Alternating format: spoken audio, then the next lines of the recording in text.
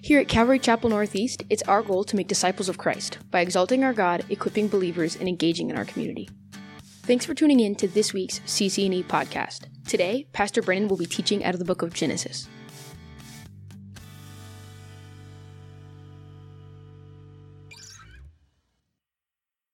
Let's get in the Word. Continuing our study in Genesis this evening, we're going to pick back up in Genesis 27. I want us to do a little bit of review there before we get into chapter 28. So we'll pick things up there in Genesis 27, verse 38. Genesis 27, of course, and we were in this the week before last. Carlos taught this past Wednesday night. Do appreciate him filling in and sharing the Word. And so going back then to Genesis chapter 27, that's where Isaac blesses Jacob. You remember the account where there's some manipulation going on. And in that chapter, in our study of the chapter, we saw some different personalities, if you will, some different characters characteristics, I guess we could say, that were on display by Isaac and Rebekah and Jacob and Esau. From Isaac, who, even though I do believe Isaac finishes well and has certainly experienced a good bit of growth in his life over many years, we see Isaac kind of functioning as a carnal Christian in this moment. He's even though he knows that the blessing is intended for Jacob, that is what God had foreordained, even though he understands that Esau, albeit a son whom he loves, a son who he just appreciates much about him in terms of his skill as a hunter and the food that he's able to bring back. And there's just a lot that Isaac likes about Esau, but he's being led a little bit by his flesh because he's overlooking much of Esau's character flaws. He's disregarding what he knows to be what God desires. And so he's operating in the flesh. And then you have Rebekah, who is aware of these things, and it appears she too has a little bit of a favorite in Jacob, but she also knows that Jacob is the one who God has said he's the one who's going to serve over his brother, lead over his brother. And I think she's got a concern, though some of this is certainly speculation. We can't know fully, but I think there's a concern on her part. Esau can't be the one that has the birthright. He can't be the one that receives the blessing. In many respects, he's not a good man, and he's certainly not going to be the spiritual leader of the family. The problem is, for Rebekah, what we see there is she's functioning as a bit of the manipulator. She's wanting to accomplish what she believes God wants to accomplish, but she's not doing it the way God would want her to do it, and that is by trusting him to work in this situation. And so then we see Jacob as well, and Jacob is the one he's got a little bit of manipulation in him as well, but more than that, Jacob's really just concerned about what his dad thinks. He's concerned about his reputation. He's concerned about a lot of the superficial things. He's motivated a good bit by what he by his desire to be received and loved by his father, and we'll consider that a little bit more tonight. And he's less concerned with his character and more concerned about his reputation. I think there's a lot of people that can see themselves in Jacob. I know that I certainly can. I think Jacob's life in some respects is a good bit of my own testimony as one who, would profess that I was saved, but I really wasn't. And I was much more concerned about what people thought about me and my reputation than what I was really about ultimately pleasing God and doing that which he desired. And so I can see some of myself in Jacob. And then we have Esau, who really represents, in my opinion, one who is he's just lost. He's truly lost. And we'll see that here in the latter part of this chapter that we'll revisit here tonight because we went through it quickly the Wednesday before. As Esau even attempts to try and regain aspects of favor, as he tries to kind of right some things in order to receive blessing, we just see that Esau just doesn't get it. He truly doesn't get it. And that's kind of where we pick up here in verse 38. It says, "And Esau said to his father, 'Have you only one blessing, my father? Bless me also, O my father.' And Esau lifted up his voice and wept." The author of Hebrews writes in Hebrews 12 that it was Esau who sought the blessing, and he sought it with tears. I mean, there was emotion behind this, but ultimately there was nothing there for him. Esau was beginning to experience the consequences of his own behavior. There often comes a point in the life of one who has squandered much, the harsh reality of the cost of their compromise. It begins to become apparent. The gravity of what they've lost, the consequences of their sin often becomes overwhelming. And this was really that moment for Esau. Now, here, make no mistake about it, no matter what you've done, should the conviction of the Holy Spirit come upon you, the awareness of your sin become apparent, please know that God's grace is sufficient. We ought not to look at the situation here with Esau and see an example of one who was truly seeking repentance and forgiveness that God would not provide. That's not the case. God's grace is sufficient. Turn and repent. And when somebody's there and they realize where they're at, they realize their sinful condition, repent, seek forgiveness. You're not beyond God's reach. But we must be aware that the life lived for the world, even after many years, when someone turns and repents, there's still going to be consequences. There's still going to be consequences of our decisions and the way in which we've lived our lives. We have to be aware of that. But for Esau here specifically, it was the awareness of what he had lost that prompted his sorrow. It wasn't a desire for righteous living. Esau wasn't interested in just fundamentally changing his whole life. Nowhere in Scripture do we see where he comes to his father and he says, you know what, I'm sorry. Would you forgive me for the way that I've lived? Would you forgive me for the decisions that I've made? Would you forgive me for my foolishness? What we see here on the part of Esau is just the realization that he's not going to be blessed. He's not going to get what it is that he maybe desired. In the same manner, we must come to Christ not in remorse over simply what we've lost, but in dependence for the hope of a future, for forgiveness, for a right relationship. Esau wants a blessing. There's no apology here. There's no remorse. He's just grieving what he's lost. And Isaac, his father, answered and said to him, verse 39, behold, your dwelling shall be of the fatness of the earth, and of the dew of heaven from above. By your sword you shall live.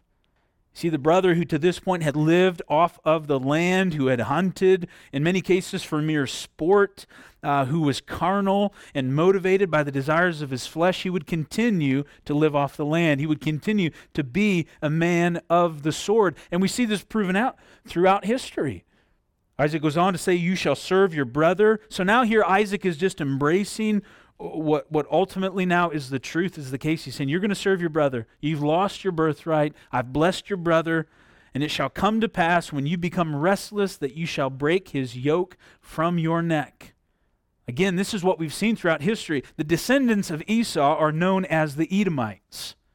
In the book of Obadiah, if you were to go and look in the book of Obadiah, you would see really the only one time when God pronounces a judgment on only a particular group of people, whether it was, as opposed to, say, for example, people of the land. Here he singles out the Edomites, and God essentially declares war with them. The history of the Edomites, I mean, you could spend a good bit of time digging into it. I just want to review a little bit of it here tonight. They continued on from this point, the descendants of Esau. Eventually they ended up settling in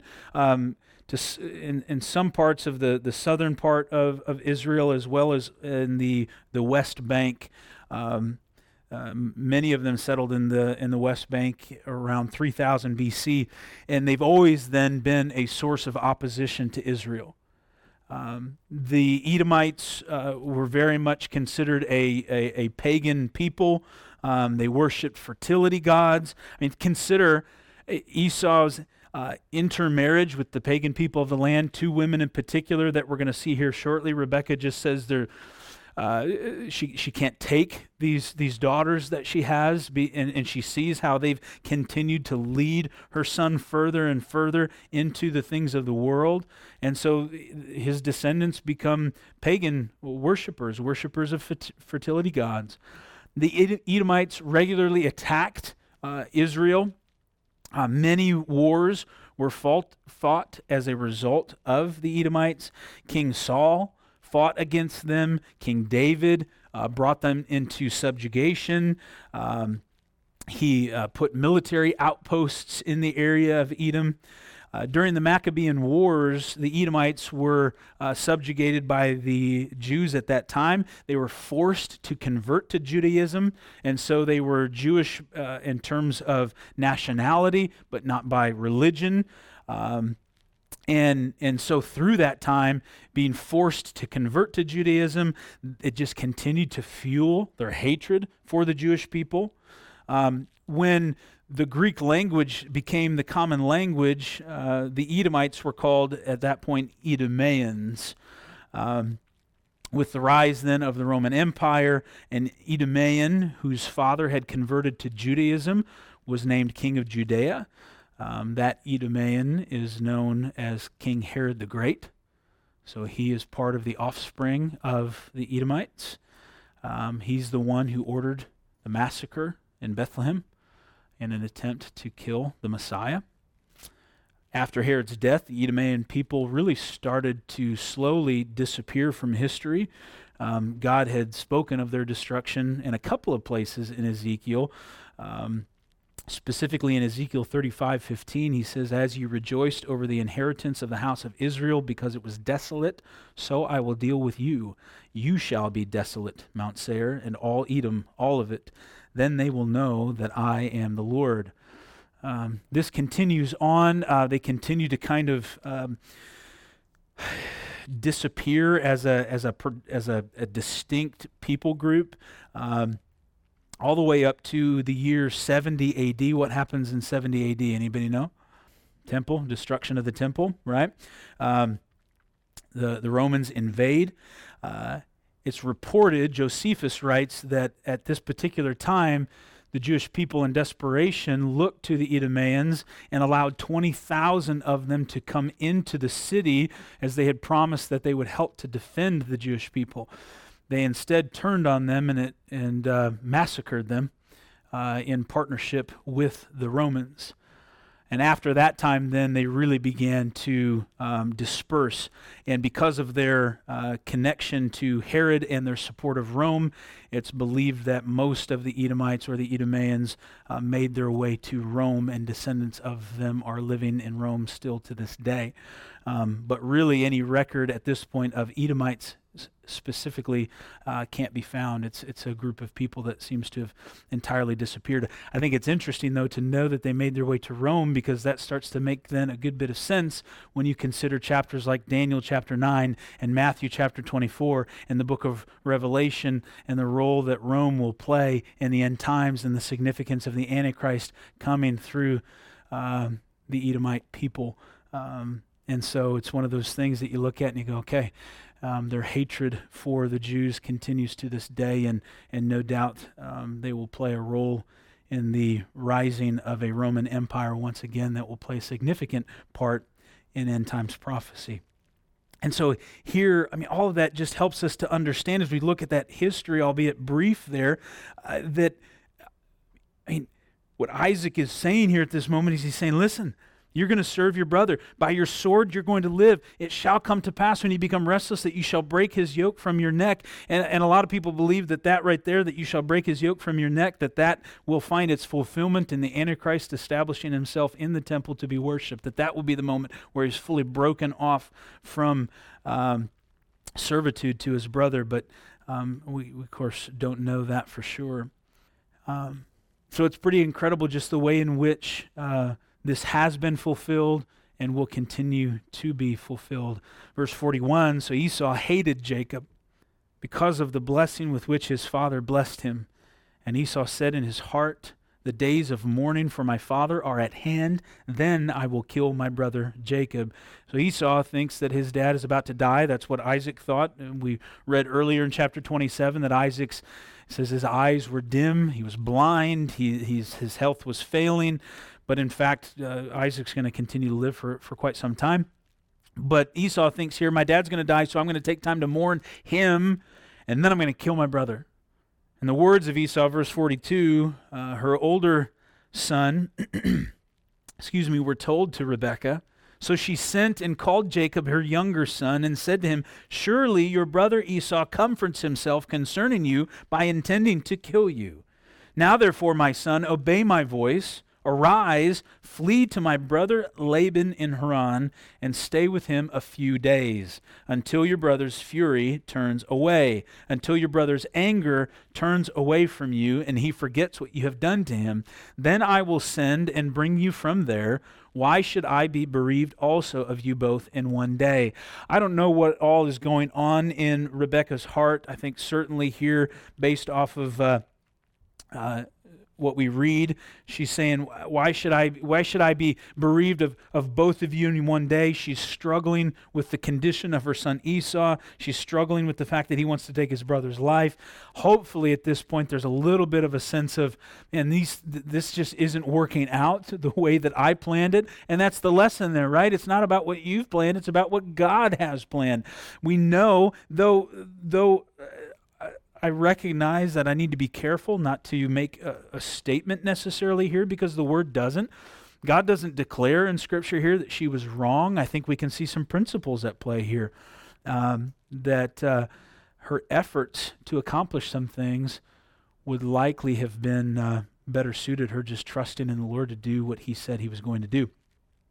But she's at a point now where she's saying, you got to get out of here. You got to go, Jacob.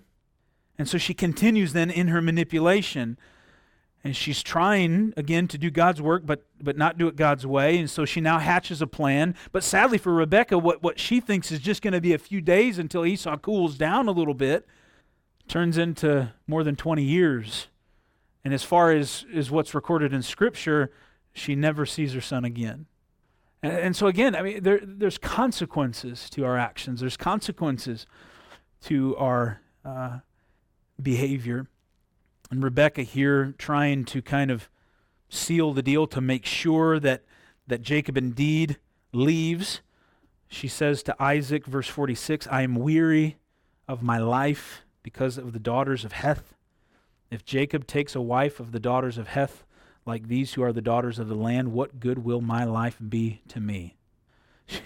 She basically says, if Jacob marries one of these local girls, I'm going to die. Truly. I mean, she's saying these, and my daughters, the Esau's wives, they're not good. Jacob can't marry any of these girls, and so I think here she's appealing to Isaac a little bit to ensure that she gets his help in sending him off, sending him away so that he's safe, and certainly to take a wife from a proper place. This, of course, is where she was when Isaac's servant came for her. And so she ensures that now in talking with Isaac that he does his part to send Jacob off with a blessing and to seek a wife from a proper place.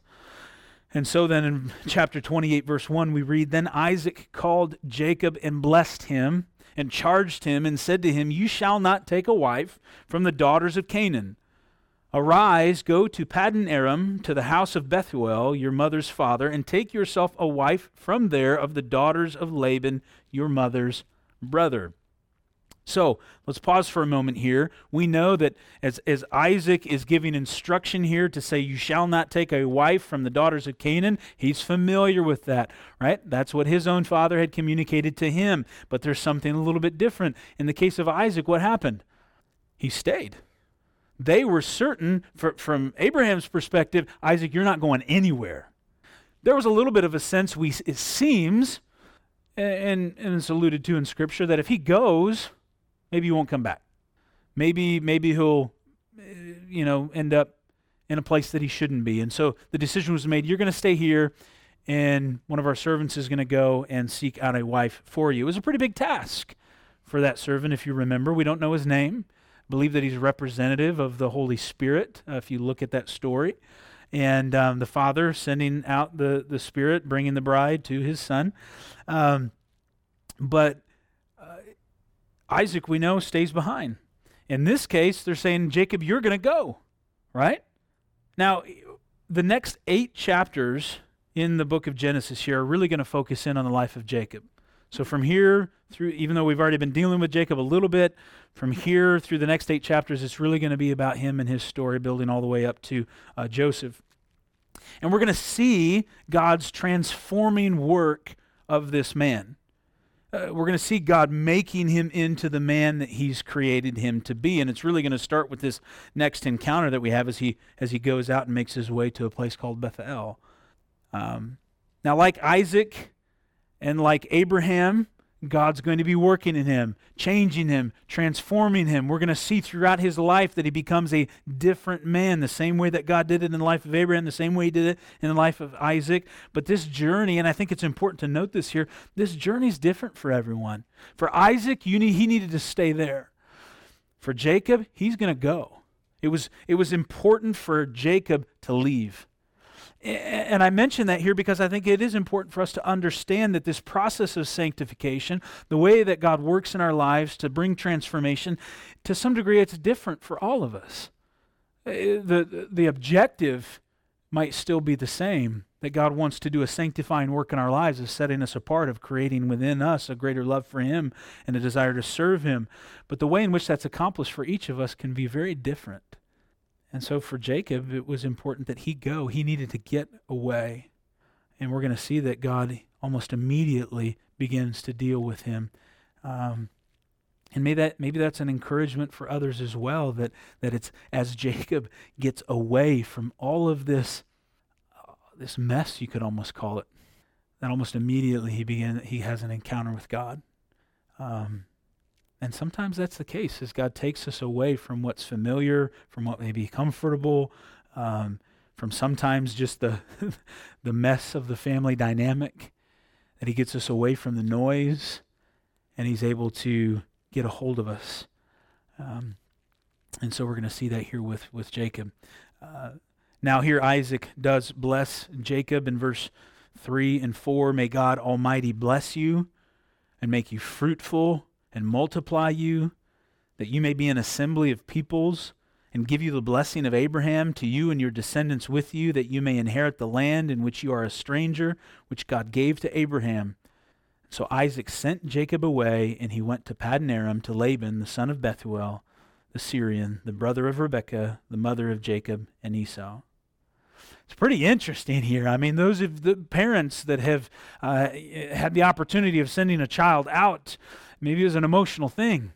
I mean, this is some of what's happening here right now. It's kind of weird. I think he's about 77 at this point, so it's not exactly like the 18-year-old or 19-year-old heading off to college, but in principle, it's similar, the longer lifespan. I can remember this. I can remember vividly the moment that my car was all packed up and was being sent off to college, and what a weird thing. What a strange adventure. You know, and you got all your stuff, whatever, you've been living at home, and you've been, living the good life, and all of a sudden you're like, well, okay, here I go, and for Jacob, he's been living at home. He was a man who lived in tents. He's being, and notice, when the servant was sent out on Isaac's behalf, he had a bit of an entourage. He had a good bit to go along with him. With Jacob here, there's no security. There's nobody traveling with him. He's not a man who's well versed in how to defend himself, it would seem, based off of Scripture. This has got to be a pretty big step. It's got to create some uneasiness on the part of Jacob, not to mention the fact that the circumstances that he's leaving behind are far from the best. So Jacob departs, right? He goes out. They send him out. But again, it's not too long into this journey that God shows up. And it seems then that Isaac has some life back in him. He's going to live for a good while longer. And now Esau, not mourning the loss of his father, unable at this point to track down and kill Jacob, shifts his attention now to perhaps trying to regain a little bit of a little bit of favor. So before we fully kind of go to Jacob's journey, we see in verse 6 that Esau saw that Isaac had blessed Jacob, sent him away to Paddan Aram to take himself a wife from there. And that as he blessed him, he gave him a charge. So Esau's paying attention now. Now the actual blessing, one that Jacob really is intending now to give, that Isaac is intending to give to Jacob, Esau's paying attention to this.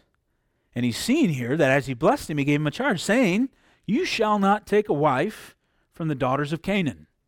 And that Jacob had obeyed his father. This is interesting too. You almost get this sense that Esau's going, oh, obedience. Okay, right? And his mother had gone to Paddan Aram. Also, Esau saw that the daughters of Canaan did not please his father Isaac. So he's learning, he's like, oh, okay. So these ladies I married, my parents aren't too happy about this. So Esau, what does he do? He went to Ishmael and took Mahalath, the daughter of Ishmael, Abraham's son, the sister of Nebaioth, to be his wife, in addition to the wives he had. You almost get the sense that Esau goes out and he says, well, see, now I've got a third wife, but maybe one that's more pleasing to you. What, are you happy now? But Esau is truly lost. He's still unrepentant. Unfortunately, here what's happening is he's only going deeper into the sin of polygamy to try and gain favor so that he can have a blessing. You know, Paul in 1 Corinthians in 7:13, he writes, in dealing with marriage, he says, if any woman has a husband who is an unbeliever and he consents to live with her, she should not divorce him. Now, why do I mention that necessarily? Well, the point being, when you're in a situation that maybe didn't begin in obedience to the Lord, maybe it wasn't rooted in pleasing the Lord, it doesn't free you to be further disobedient in an attempt to make it right. Right? What we see Esau doing here is, no, you're not going to do something that's displeasing to the Lord, disobedient, and somehow it go, well, yeah, this is that now everything's been made right. We continue to see the foolishness of Esau. And so remember then from here we really focus in more intently on the life of Jacob, and in doing so we begin then to see the transforming work that God is accomplishing in his life. Verse 10 we read, now Jacob went out from Beersheba and went toward Haran. So he came to a certain place and stayed there all night because the sun had set. And he took one of the stones of that place and put it at his head, and he lay down in that place to sleep. And then he dreamed, verse 12, and behold, a ladder was set up on the earth, and its top reached to heaven, and there the angels of God were ascending and descending upon it. So Jacob lays down to rest. He's on the run. He's also on a mission. He knows where he's got to get to. He knows that there's an objective. No doubt he's likely grieving some loss. His departure was rather sudden. He's wrestling with his actions. I mean, this couldn't have been a very restful night. And as he goes to sleep, he has this dream. Now, this would very much be a theophany. This would be a moment where God makes himself and his presence very real to someone, and it happens often in a number of different ways, including in dreams. And so verse 13 says, and behold, the Lord stood above it and said, I am the Lord God of Abraham your father, and the God of Isaac. The land on which you lie I will give to you and your descendants. Also your descendants shall be as the dust of the earth. You shall spread abroad to the west and the east, to the north and the south. And in you and in your seed all the families of the earth shall be blessed. Behold, I am with you and will keep you wherever you go, and will bring you back to this land, for I will not leave you until I have done what I have spoken to you. It's quite a word of encouragement. And the first thing I want us to notice here is just that. What is it that God's saying? If you look there at verse 15, God says, I'm with you. I am with you. I will keep you. And I will bring you back, meaning I will protect you. And then he says, in kind of another way, and I promise I'll do it. He sort of reinforces it again. I mean, for here, he's really helping to build the faith of Jacob. What is faith? I mean, it's really trusting and believing that trusting and believing what God says and that he will do what he says he's going to do. And then operating in that, believing that fueling your steps. And so here it's an amazing encounter that he's having with God here, because as a guy who's setting out, who's probably got a lot of questions, a lot of insecurities, a lot of hurt, a guy who's running, who the circumstances surrounding his journey are far from ideal, God, in his grace, is meeting Jacob here and beginning to work in his life. But it required that he was taken out of these circumstances, that he was taken away from these circumstances, and such is often the case in our own lives. And now in this encounter, God's saying, I am with you, I will keep you, I will bring you back, I'll protect you, I promise. And guys, the same promises are there for us as well. Those same promises are there for each and every one of us. That he's with you, that he'll keep you, that what he said he's going to do, he's going to do it. And it's up to us then to operate in faith, believing, God, you said you're going to do this, I'm going to trust you every step of the way. Secondly here, it's important for us to note this here, I think especially in light of some things that are going on right now, so if you allow me just a slight departure for a moment, I think we need to deal with this here tonight. God is here also reiterating a promise. And it's not just that he's with Jacob and what he's doing or will do in Jacob's life, but he's also said here that the land on which you lie, as I promised Abraham, I am promising you, it's yours. It's yours. Listen, just as we considered with the Edomites and their relentless assault upon Israel, it has been that way from numerous enemies throughout history, and it continues to this day. If you've paid attention at all of these last couple of weeks about what's going on in Israel, the same thing is happening still today. And listen, here's what I want you to understand. The leaders of Israel, I don't stand up here tonight and just say that the leaders of Israel are perfect, that every decision that they've made is perfect. I'm of the opinion that some of what kind of sparked some of the recent violence there could probably have been handled a little bit differently. But I'll tell you this, the attacks upon Israel, the anti-Semitism that exists still today, sadly, in our own country, the constant assault and the criticism from the world stage is absolutely deplorable. Over the last few weeks, I've attempted to make clear some stances of Calvary Chapel, whether it was and just based off of what's happening around us and things that are going on in our culture, whether that's our stance on complementarianism and women in ministry, or whether that's issues that we're dealing with in Romans chapter 1 and 2, and much of that's going to continue. Listen, as we get into Romans chapter 8 and 9, we're going to deal with this again. But in light of what's happening here, I think it's important for you guys to know, and for those watching online, for this to be recorded, that as far as Calvary Chapel is concerned, and as far as I'm concerned, I stand with Israel. We stand with Israel. The fact that we have leaders in our own Congress that are voicing support for Hamas, which is a known terrorist organization, that these leaders are voicing support for Hamas and condemning the actions of Israel and not that of Palestine and the relentless attacks upon Israel, it angers me. I mean, it just downright angers me. I found it interesting, and no doubt many of you have read some of these same things if you've read into this at all. Israel is treated differently from other nations on the world stage, plain and simple. It cannot be denied. And I always think to people who, it's fishy, isn't it?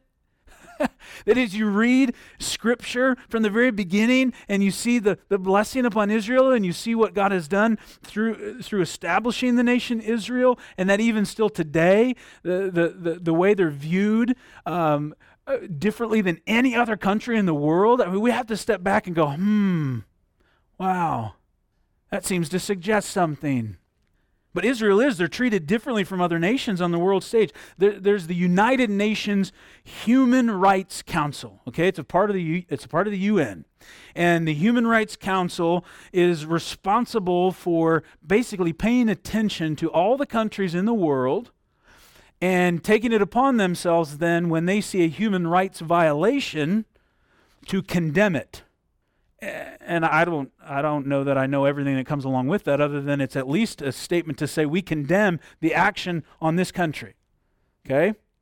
Since 2015, here's how many times some of these countries have been issued not commendations, condemnations. Okay? What countries might you think would be on that list?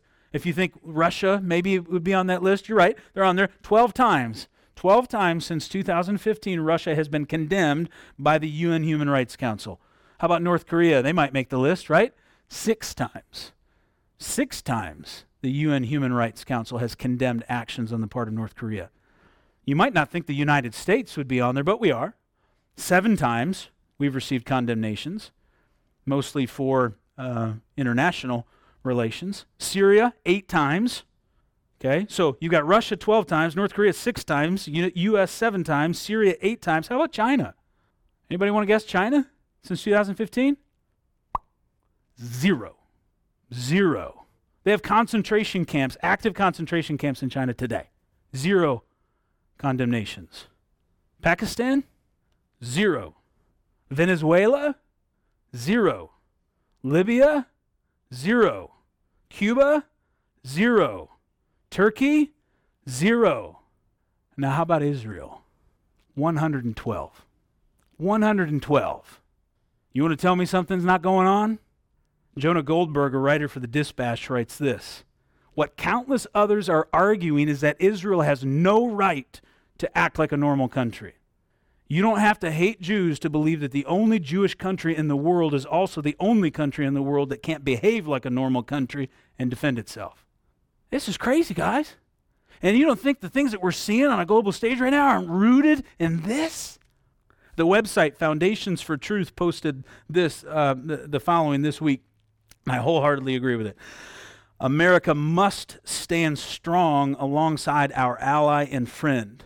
It is more and more evident that the nations of the world are turning against Israel.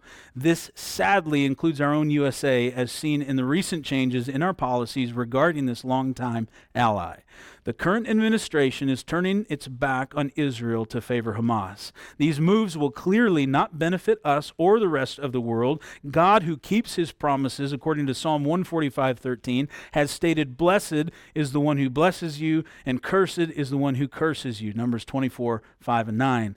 God is returning his people Israel to the land he gave them. Jeremiah 31:23, Ezekiel 37:1-14.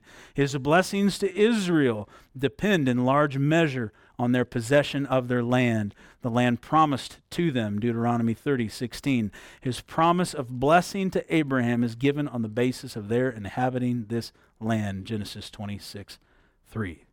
God said, "This land on which you lie, I will give to you and your descendants. I will not leave you until I've done what I've spoken to you." Guys, we got to be paying attention to this.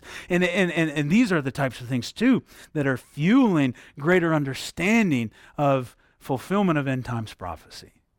So again, forgive me for that departure there, but I think in light of current events, we can't pass over a reiteration of the promise that the land is theirs and not consider the continued attacks that are coming upon them in the fact that our own country is, yes, right now in subtle ways, beginning to withdraw its support. Guys, the blessing that this country has enjoyed, the blessings we've enjoyed throughout history, are in direct correlation to the degree to which we have supported and stood by Israel. Plain and simple. It goes back to George Washington and stating that Jewish people would find a place of refuge here. So, here we are at this place. Jacob has made his way to what he's not yet referred to as Bethel, which stands for, or which translates house of God. He's sleeping here at this place. It's already been a long journey. Scripture doesn't tell us, but based off of where he's at, it's likely taken him 2 to 3 days of walking already. So it's not just like he sort of walked out the back door and, like a kid who says, "Hey, I'm running away," and he's got his backpack on and he stops 100 yards into the woods, right? He's gone the distance, okay? 70 miles plus at this point. 2 to 3 days probably of walking. And as I've shared a little bit earlier, let's be honest, Jacob isn't exactly cut out for this, it would seem. He's been at home most of his life. And so this is probably challenging him in a multitude of different ways. And he comes to this place that he doesn't it doesn't seem that he knows much about it, especially that this was a special place to his grandfather. And he just comes and he rests. And it seems then for the first time, based off of what we read, for the first time that God sees fit here to make himself personally known to Jacob. Now consider for a moment what Jacob saw. Go back to the description, if you will, some participation here. Describe to me what Jacob was seeing here. Jacob's ladder, as it's referred to. What was happening? What's that? Yeah, what were they descending and ascending upon? What's that? Somebody said it. A ladder, right? Where was the ladder going? From where he was at all the way into heaven, right? It had to be kind of a weird sort of vision here, but here all of a sudden is this ladder that's going all the way up into the heavens, and you got angels coming down, and you got angels going up. Okay? Why might this vision that he's seen here, knowing too that God's making himself real to Jacob in this moment, there's got to be a purpose behind this. Jacob, who is struggling in all the areas that I've already mentioned, why might this vision here, as odd as it may sound at first glance, why might it have been so significant to Jacob? What do you think? What had Jacob been striving after for so many years? A few different things, I think. What do you think? What has he been after? The blessing? Acceptance? What was in the blessing? Why did he want the blessing? What's that? Yeah? What's that? Inheritance? Could be part of it. Jacob, it seems, from the very beginning, was one who was sort of fighting for a place, right? How did his dad view him compared to his brother? What's that? Well, yeah, he viewed him as a trickster, but was he favored? No. You don't think that Jacob didn't know that his dad liked his brother more? Right? As Jacob makes his way to Laban, and he begins this process of pursuing a wife, he's going to receive a little bit of his own trickery. It's going to kind of come around on him a little bit. But I think we're going to continue to see a bit of Jacob's personality on display. What about when eventually it finally comes time for him to leave? According to him, he's going to leave with Leah and Rachel, right? But then he goes out and he wrestles with God. And what's he wrestling with God about? He wants the blessing. Jacob is going to continue to go through this pattern of saying he wants something. He's desperate for something. You could say that there's an aspect of insecurity, of validation that he's seeking, and be careful not to put too many of these things out there that we don't know for sure. But I think it's pretty safe to say that we're seeing some patterns in his life, right? There's got to be a question at this point too for Jacob, as much as he has been probably faithful in doing the things that have been instructed, whether that be a system of sacrifice. There was probably an aspect of his desiring the birthright because he didn't see his brother as fit to lead the family in the way that he was intended to lead him as priest over the family. But there's got to be at this point a real question for Jacob as to, God, are you really there for me? Do you really love me? How many people root their understanding of God the Father based off of their understanding of their earthly father? Almost all, right? Now, I'm not trying to say that Isaac's a terrible guy, but we know he's not perfect. So knowing, and again, guys, just talking through this a little bit of speculation, now he starts to see heaven's opened up. There's something that's connecting now where he's at to heaven. There's angels coming down, angels going up. If he's got any sort of doubts about God, and think about what's God promising him here. He said, hey, this land, I'm going to reiterate this promise, this land is yours, it's your descendants. But what does he specifically say to Jacob? I'm with you, I'll keep you, I'm going to protect you, I'm going to bring you back. If God knows our hearts, if God's here ministering to him, then what's Jacob feeling? I'm alone. Am I going to be okay? Is God really with me? Does he really care about me? And so now God shows up to him, this incredible act of grace, and he begins to give him this picture, right? It's really kind of a wonderful thing that's happening here. Now, how do we know how do we then continue to understand what it is that God's communicating here? Because no doubt too, Jacob, he knows the stories. He knows his history. He has to. And what does the history tell him? Well, it goes back to a garden, and it's sin and fall. But then what? A promise of restoration. A promise of what? A Messiah, right? I mean, this is what Jewish people are looking for. They're looking for a Messiah, right? But then again, so here God's saying, look, I'm connecting you with me. I'm here. I'm with you. There's something that is creating access, right? Now, where else do we read about this ladder? You know? Look at John 1 for a moment. Look at John 1, beginning in verse 43, almost the end of the chapter. Those of you watching The Chosen, you're gonna have some you're gonna have some images in your mind with this particular account. John chapter 1, verse 43. The following day, Jesus wanted to go to Galilee, and he found Philip and said to him, "Follow me." Now Philip was from Bethsaida, the city of Andrew and Peter. Philip found Nathanael and said to him, "We have found him of whom Moses in the law and also the prophets wrote, Jesus of Nazareth, the son of Joseph." So here Philip goes to Nathanael and he says, "We found him. It's him. We found him." And this is where in verse 46, Nathanael said to him, "Can anything good come out of Nazareth?" And Philip said to him, "Come and see." What a wonderful invitation. Now 47, Jesus saw Nathanael coming toward him and said of him, "Behold, an Israelite indeed, in whom is no deceit." And verse 48, Nathanael said to him, "How do you know me?" And Jesus answered and said to him, "Before Philip called you, when you were under the fig tree, I saw you." And Nathanael answered and said to him, "Rabbi, you are the Son of God. You are the King of Israel." And Jesus answered and said to him, "Because I said to you, I saw you under the fig tree, do you believe? You will see greater things than these." And verse 51, and he said to him, "Most assuredly, I say to you, hereafter you shall see heaven open, and the angels of God ascending and descending upon" what? The Son of Man. Let's go back for a moment. God to Jacob, and he took one of the stones of that place and put it at his head, and he lay down in that place to sleep. And then he dreamed, and behold, a ladder was set up on the earth, and its top reached to heaven, and there the angels of God were ascending and descending upon it. Who is the one who makes a bridge between heaven and earth? Jesus, right? It's Jesus.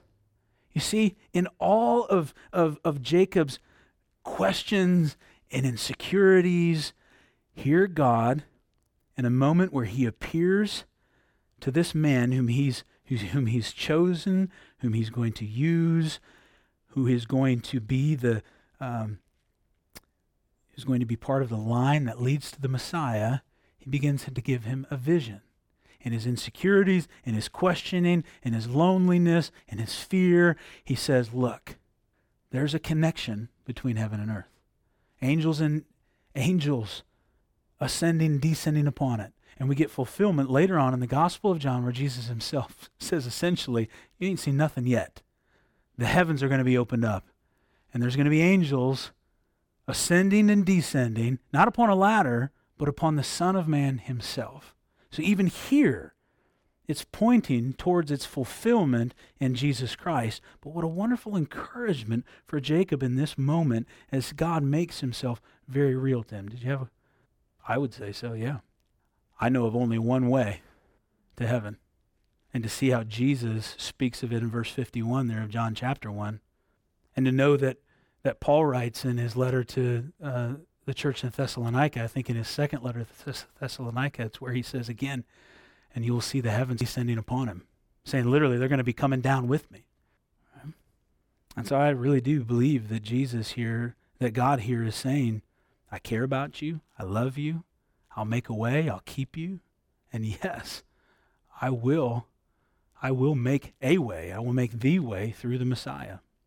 And so then it's here in verse 16 that Jacob awakes from his sleep, it says. And he says, surely the Lord is in this place, and I did not know it. And he was afraid and said, how awesome is this place? This is none other than the house of God, and this is the gate of heaven. Jacob is surely aware at this point as he awakes from this dream. I mean, it couldn't have been the most restful of nights, as it were, and probably after this dream, he's wide awake and continuing to just think about what it is that he saw. But why didn't he know? Why, when you think about Jacob here saying, "Man, the Lord is in this place, and I didn't know it," why don't you think he knew? Fear? Yeah. Distraction? I mean, up here, from a head knowledge perspective, Jacob has to understand that a characteristic of God is that he's omnipresent. He's everywhere, right? So it couldn't have suddenly just occurred to him that, well, God is omnipresent, but now he's having a real encounter with God, right? I think to some degree, this is that moment for Jacob where he's going from a place of religion to relationship, to truly having an understanding of who God is and the fact that God is with him and God will make a way and God will care for him. And so it's no different than when somebody who's been coming into church for a while and finally comes to that place where they go, "Holy smokes, the gospel makes sense to me." And the Holy Spirit that's been with them, drawing them unto repentance, they say, "I got it." And they surrender their lives. And in that moment, then it becomes, rather than this place that it was kind of like, "Hey, I enjoyed coming here for a while and there was good people and it felt comfortable," it suddenly becomes more of, "God, you're in this place. You're real. You're here. And I didn't even know it."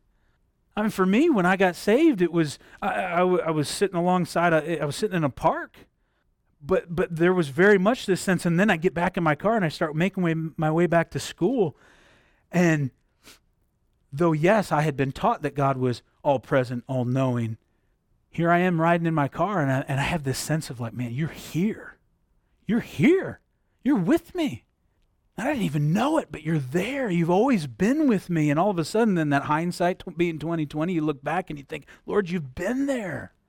Now, how do we know that he's getting it? Not just that he declares it, but then in verse 18, then Jacob rose early in the morning, he took the stone that he had put at his head, set it up as a pillar, and poured oil on top of it.